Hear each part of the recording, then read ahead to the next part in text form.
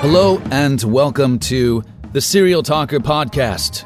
I'm Peter Von Gom, and this is episode 5 of our lengthy series on the Silk Road, the dark web marketplace that Ross Ulbricht started in 2011. It's a fascinating story. If you haven't listened to the other 4, make sure you start from the beginning, listen to all 4, and the investigation is really heating up. The feds are hot on the trail of Dread Pirate Roberts. He's still completely in the clouds about this secretive, sneaky sting operation that undercover agent Nob has erected. Dread Pirate Roberts is getting very cocky. He's ordering hits on business associates. He's got a tie-up with the Hells Angels. The guy has gone way off the deep end. Enough of my blabbing. Let's get back to the story. Ross and Alex had become friends at the new house. Some nights, they'd watch King of the Hill together, which reminded Ross of home, as it was a satire of a suburban Texas family, like his own. Eventually, Alex met that family when they all visited for a weekend. Ross's parents seemed like nice folks who had raised a nice son. Settling into his room, Ross bought a few things to make life more comfortable: a lamp, a white leather couch from a garage sale, a standing desk for his Samsung. Online, however, things were less settled. Across the country, Force, the DEA agent, was hoping to capitalize on DPR's difficulties. He told DPR about Kevin, a supposed source of counterintelligence on the growing Silk Road investigation. Nob explained that, like all good cartel-affiliated players, he had a guy on the inside, a dirty Department of Justice employee on his payroll. Kevin, of course, was Force himself, and he had a lot of valuable information for DPR. Force told his supervisors that this informant game would make Nob seem omniscient and therefore more trusted. Citing Kevin, Nob fed DPR intel and predicted busts of Silk Road users and vendors. Things were getting dicey out there, Nob said. He pressed DPR on the need for a 30 seconds flat escape plan, suggesting various itineraries. Dread, can you explain to me why you chose this route? Nob, Algeria does not extradite to the U.S., and you don't have to take a plane out of your mother country. Ross had in fact taken some preparatory steps. He flew to Dominica, a tiny tax haven island in the Caribbean, and started an application for economic citizenship. He tried to cultivate successors in case flight became necessary. DPR had created a special forum called Staff Chat for his elite admins, including Batman 73, Inigo, and a newcomer called Cirrus. DPR told his admins how the pressure was getting to him, how he wanted time away. Even amid the rising chaos swirling around Silk Road, DPR started taking days off, leaving daily operations to his lieutenants. Ross spent a weekend with his old flame, Julia, a free-spirited and sensual young photographer he'd met at a drum circle in grad school. She flew in from Austin, and it felt like old times for the two of them, but also different. Ross still lived frugally in the Glen Park house, wore a faded red sweater all the time, and cooked his paleo diet, but he seemed happier. They had lots of sex, went dancing, and roamed the city, ending up one day on the cliffs overlooking the Pacific. In the distance, the Golden Gate Bridge rose beneath the lifting fog, catching the sun. Julia looked gamely over her shoulder at Ross and decided it was a good time to get topless. She rolled down her yellow sundress, and Ross took photos. She didn't care when a couple of hikers stumbled onto their softcore pictorial. Ross stopped shooting, and they ran off together, giggling, back toward the city. Ross started spending more time with his housemates. One day he went to a nearby park with the girl who lived across the hall and hung out on the grass with her and her 2 long-haired chihuahuas. Marring the greenery, Ross noticed was a piece of blue plastic stuck in a tree. a dedicated anti-litter bug, Ross climbed up to retrieve it. Back at the house, he discovered he'd gotten a bad case of poison oak and needed plenty of calamine lotion for the spreading rash. He moped for days, still shirtless, but now bright red, standing out like a squad car's flasher against his white leather couch. The wheels of the federal government grind slowly, but exceedingly fine. As Ross had written in his diary in 2011, when Silk Road came to the attention of the U.S. Senate, he knew he had awakened the biggest force-wielding organization on the planet. 2 years later, Chris Tarbell was lying on his bed at his home with his wife Sabrina cooking in the other room and his kids tearing around the house so loudly he had to turn up his phone to hear the name Ross Ulbricht. Tarbell was on a conference call with the U.S. attorney assigned to the case and an agent from Homeland Security Investigations named Jared Deryeganyan. Deryeganyan was stationed at the customs office in Chicago's O'Hare International Airport and had been finding retail-sized drug parcels in mail on foreign flights, all carefully wrapped with customer service slips and return addresses to studyabroad.com. This, Deryeganyan discovered, was a vendor on a thing called Silk Road. Deryeganyan familiarized himself with the site and learned Silk Road well enough to bust a low-level admin named Cirrus and persuade her to cooperate, allowing him to take over her account. Now, Cirrus was rising through the ranks, becoming a trusted insider. Tarbell invited Deryeganyan to New York to work with CY2. Another new agent from the IRS, Gary Alford, had joined the conversation that day. As it happened, he'd been in Tarbell's war room earlier. Alford and the U.S. attorney were working on a separate Bitcoin case, and he'd taken a quick look at the chart. "Oh, that's funny," Alford said. "I had a lead in San Francisco," he told the team. "I'll look it up." He looked it up and then explained to everyone what he'd found. Some months earlier, Alford had figured that whoever had started Silk Road had tried to drum up interest on regular websites with like-minded audiences. He searched for Tor URLs around the time of the site's first appearance and found a mention in a Shumery.org forum in January 2011, days after the Silk Road launch. A user named Altoid talked up this exciting new service that claims to allow you to buy and sell anything online anonymously. Googling elsewhere on the username Altoid revealed a question about database programming, asking, "How do I connect to a Tor hidden service?" The email listed was rossulbricht@gmail.com. A minute later, that user changed the alias to Frosty. The IRS didn't know what any of this meant, so that's where it ended. The info sat in a case file until dumb luck put Alford in Tarbell's lab, whose wall was a map where all roads led to Frosty. Deryeganyan ran the name Ross Ulbricht through the federal database and found the Homeland Security report on Ross's fake IDs. A quick search for his last known address showed that he had lived half a block away from Cafe Luna, the San Francisco node on his chart, the site where an administrator had logged in to the Silk Road VPN.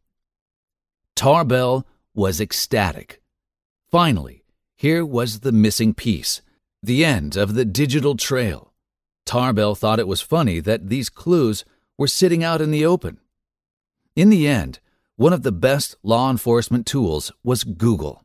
It seemed clear that Ross had no idea Silk Road would become such a success and was careless early on. And in the era of informational perpetuity, you only have to be careless once.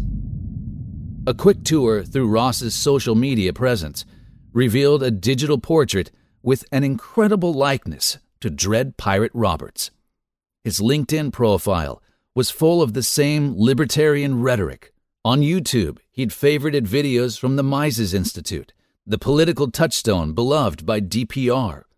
On Google+, where his profile described him as spunky, funky, not so chunky, he asked, "Anyone know someone that works for UPS, FedEx, or DHL?" In the lab, Kiernan found code on the Silk Road server that matched lines posted by Ross on Stack Overflow. Tarbell told his department supervisor the next day, "We found the bastard." They put in a request to the surveillance team to send 2 agents to San Francisco to get eyes on Ross. They watched him in that house he shared with Alex, working late on encrypted wireless.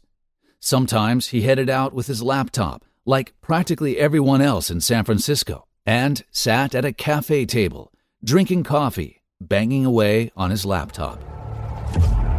An electronic wiretap on Ross's email would require a court order, but at that point there wasn't probable cause to search the account, so they decided to use the physical surveillance to see if they could line up Ross's internet usage with DPR's activity on Silk Road.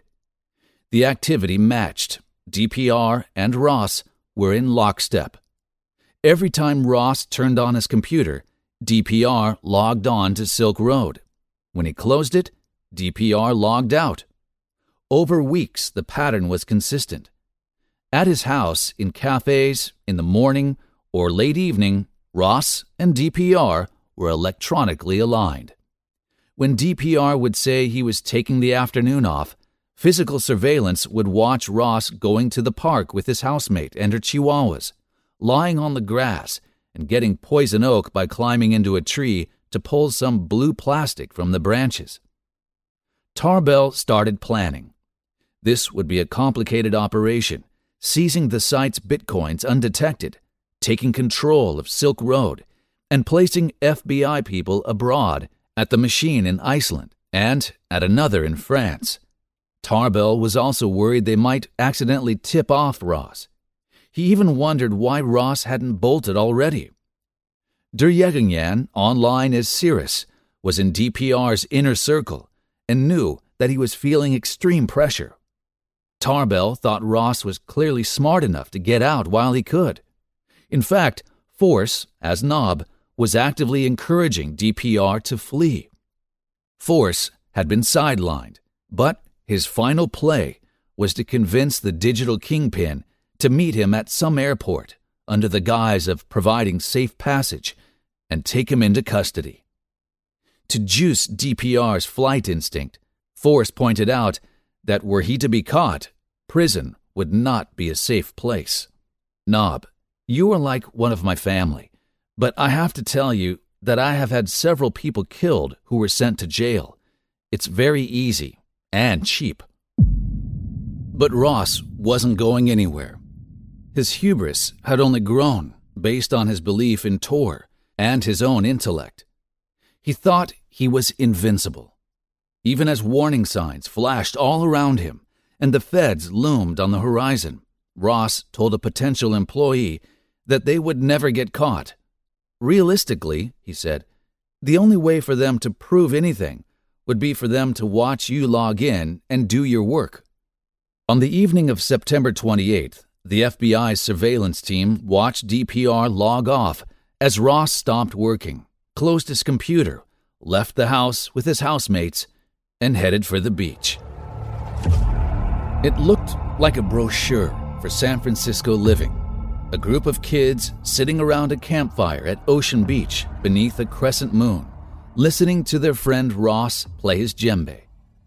This was the first weekend of Indian summer, that glorious time in San Francisco when everyone ventures outside and you can sit in the sand within sight of Golden Gate Park and listen to the dark waves crash on the shore.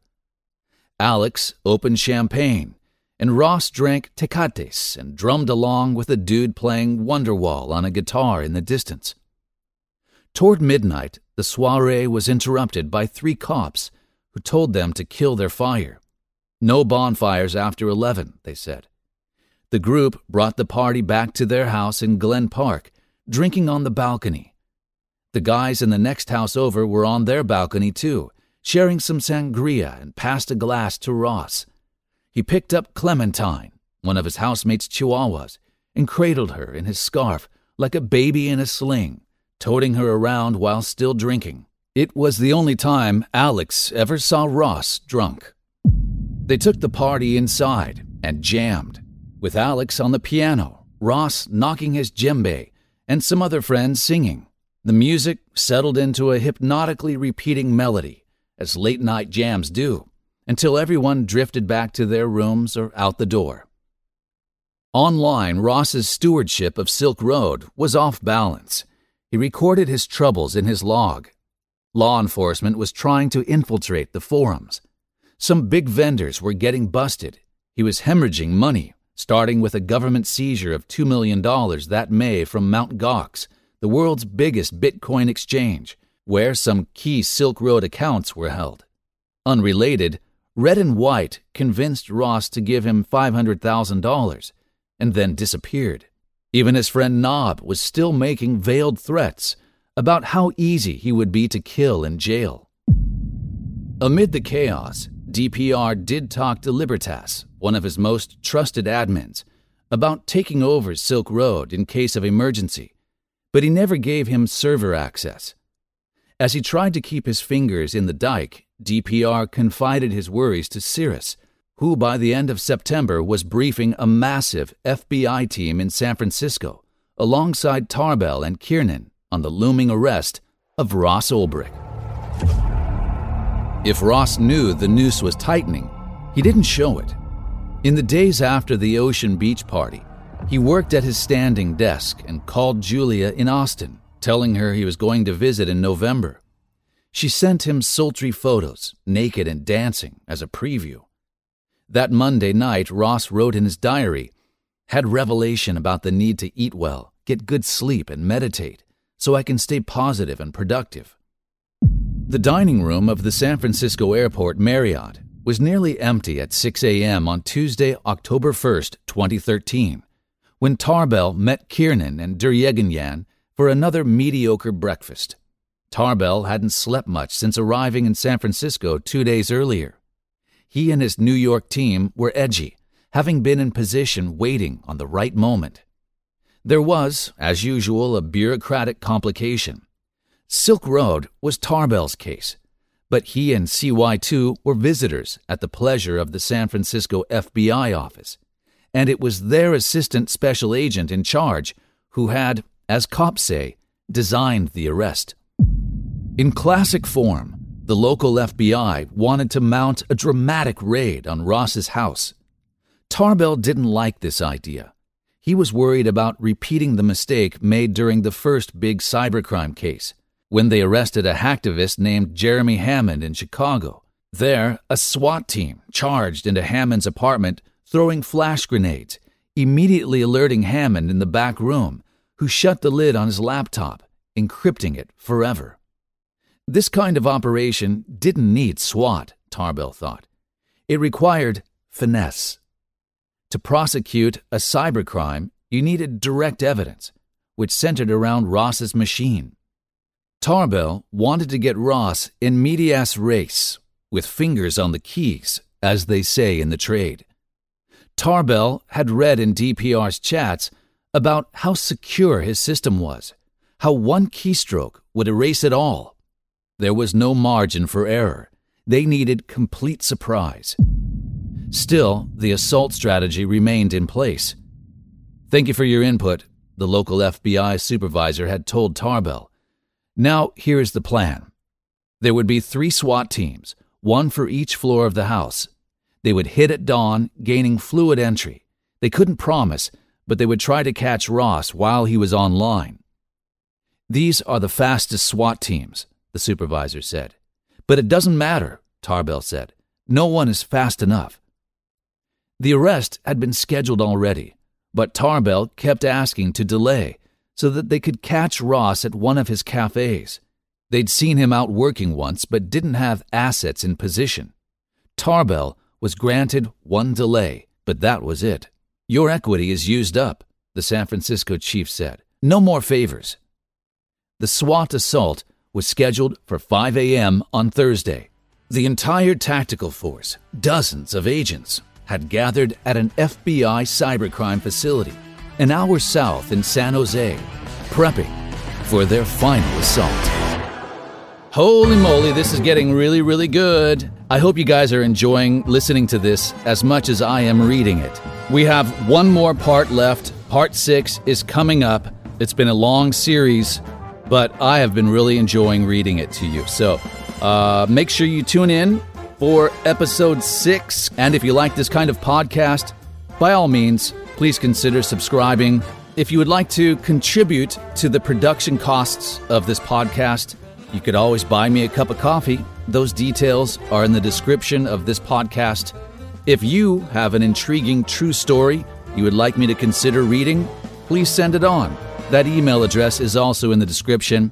And finally, if you think someone you know would enjoy these podcasts, please share The Serial Talker on your social media channels. I'd be much obliged. Thanks so much, guys. We'll see you again in a week. Ciao for now.